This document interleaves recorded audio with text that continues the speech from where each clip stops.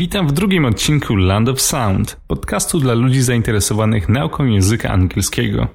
Ja nazywam się Maciej Wiosna, a dzisiejszy temat, z którym będziemy się zmagać, to 5 przyczyn niepowodzenia w nauce języka obcego.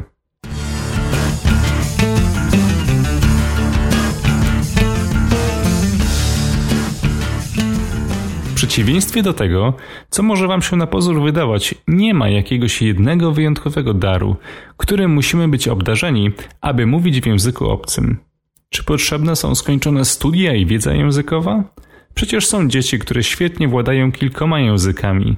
A może muzykalność i dobry słuch? Owszem, może to pomóc w wypracowaniu lepszego akcentu, ale nie przesądzę o sukcesie czy porażce.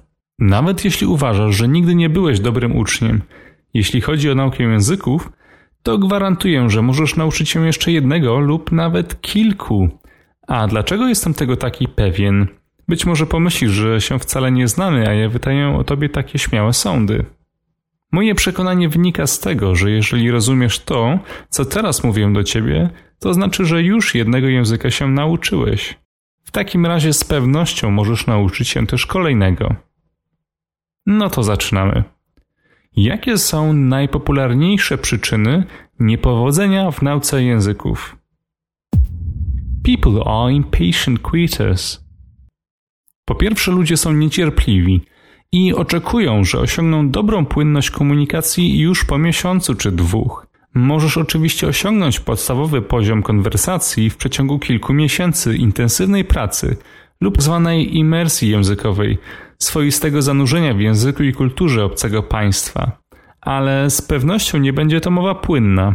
Oczywiście to świetna baza i początek do świadomego i pełniejszego porozumiewania się, ale żeby takowy poziom osiągnąć, będziesz musiał poświęcić jeszcze sporo czasu i pracy.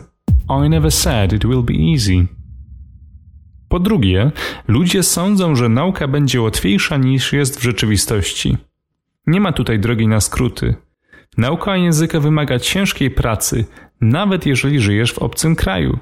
Wszyscy słyszeliśmy o Polakach za granicą, którzy mimo, że wyjechali dawno temu, to nadal nie nauczyli się dobrze języka państwa, w którym się znaleźli. Przyczyn takiego stanu jest wiele, ale ten przykład dobitnie pokazuje, że wyjazd za granicę to nie zawsze przepis na sukces. Tak więc należy przygotować się na wysiłek, zmagania z gramatyką, wiele powtórek, karkołomne ćwiczenia mówienia oraz pamięciową naukę słownictwa.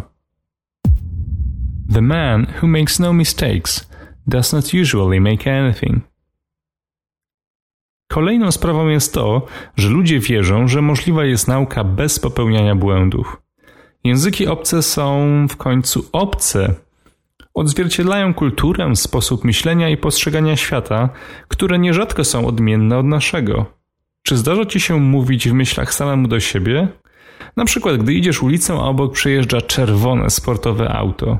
Co wtedy myślisz? Jedni powiedzą, kurczę, ale niezła bryka. Inna osoba pomyśli, kto jedzie tym autem, pewnie jakiś nadziany koleś. Ale tak naprawdę to, co myślisz, nie ma dla nas znaczenia. Znaczenie za to ma, w jakim języku to robisz, w jakim języku myślisz. Bo przecież myślisz w języku polskim, prawda? To dlatego ten sam pies dla ciebie robi hał hał, a nie łuf łuf, jak w wyobraźni Anglika. Ale wracając do tematu błędów. Jeśli zawziąłeś się, że jednak chcesz nauczyć się języka obcego, przygotuj się, że jednak błędy będziesz popełniał. Co więcej, inni je zauważą, a nawet będą one dla nich zabawne i to dosyć często. Musisz przestawić się na inny zestaw dźwięków, myśleć wykorzystując inne konstrukcje językowe i wypróbować je tak długo, aż staną się naprawdę twoje. To jak z dzieckiem, które uczy się jazdy na rowerze. Na pewno nieraz upadnie, ale za to gdy nam się powiedzie, to poczucie sukcesu i wolności, zarówno w przypadku roweru, jak i języka angielskiego, czy każdego innego języka obcego, będzie z pewnością ogromne. Few minutes a day and still no gain? Ludzie wierzą, że aby być skutecznym uczniem, wystarczy tylko kilka minut nauki dziennie. Jeśli chcesz widzieć wyraźne postępy, to za mało. Nie jest ważne, jak utalentowany jesteś. Aby rzeczywiście przejść do przodu, potrzeba solidnej dozy regularnie poświęconego czasu. Może to oczywiste, Ale żeby odnosić sukcesy w jakiejkolwiek dziedzinie, konieczna jest przecież praktyka i ćwiczenia. To dlatego zawodowi sportowcy trenują. Lekarze mają długie praktyki, zanim zaczną samemu leczyć pacjentów, a kierowcy muszą wyjeździć swoje godziny na drogach. Czemu z językiem miałoby być inaczej? Many people just give up.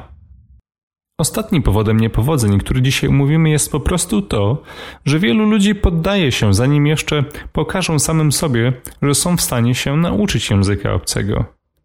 Jeszcze inni poddają się, zanim nawet zaczną. Jeśli nie spróbujesz, to mogą zagwarantować, że z pewnością ci się nie uda. W takim razie każdy, kto da sobie szansę, może odnieść sukces językowy. Ale pamiętajmy, że to wymaga czasu, wysiłku, wytrwałości, pokory, ale jednocześnie może przynieść niesamowitą frajdę z odkrywania świata niejako na nowo oraz poczucie, że stajemy się lepsi, bo osiągamy kolejne sukcesy. W takim razie życzę wszystkim powodzenia.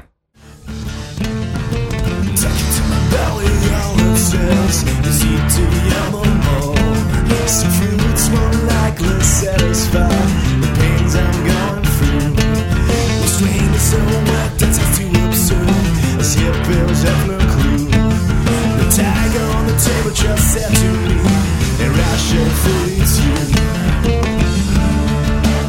And when I start to think about how this funny life forms created just for me, I can never get enough. Have to let it kill. We are made to eradicate.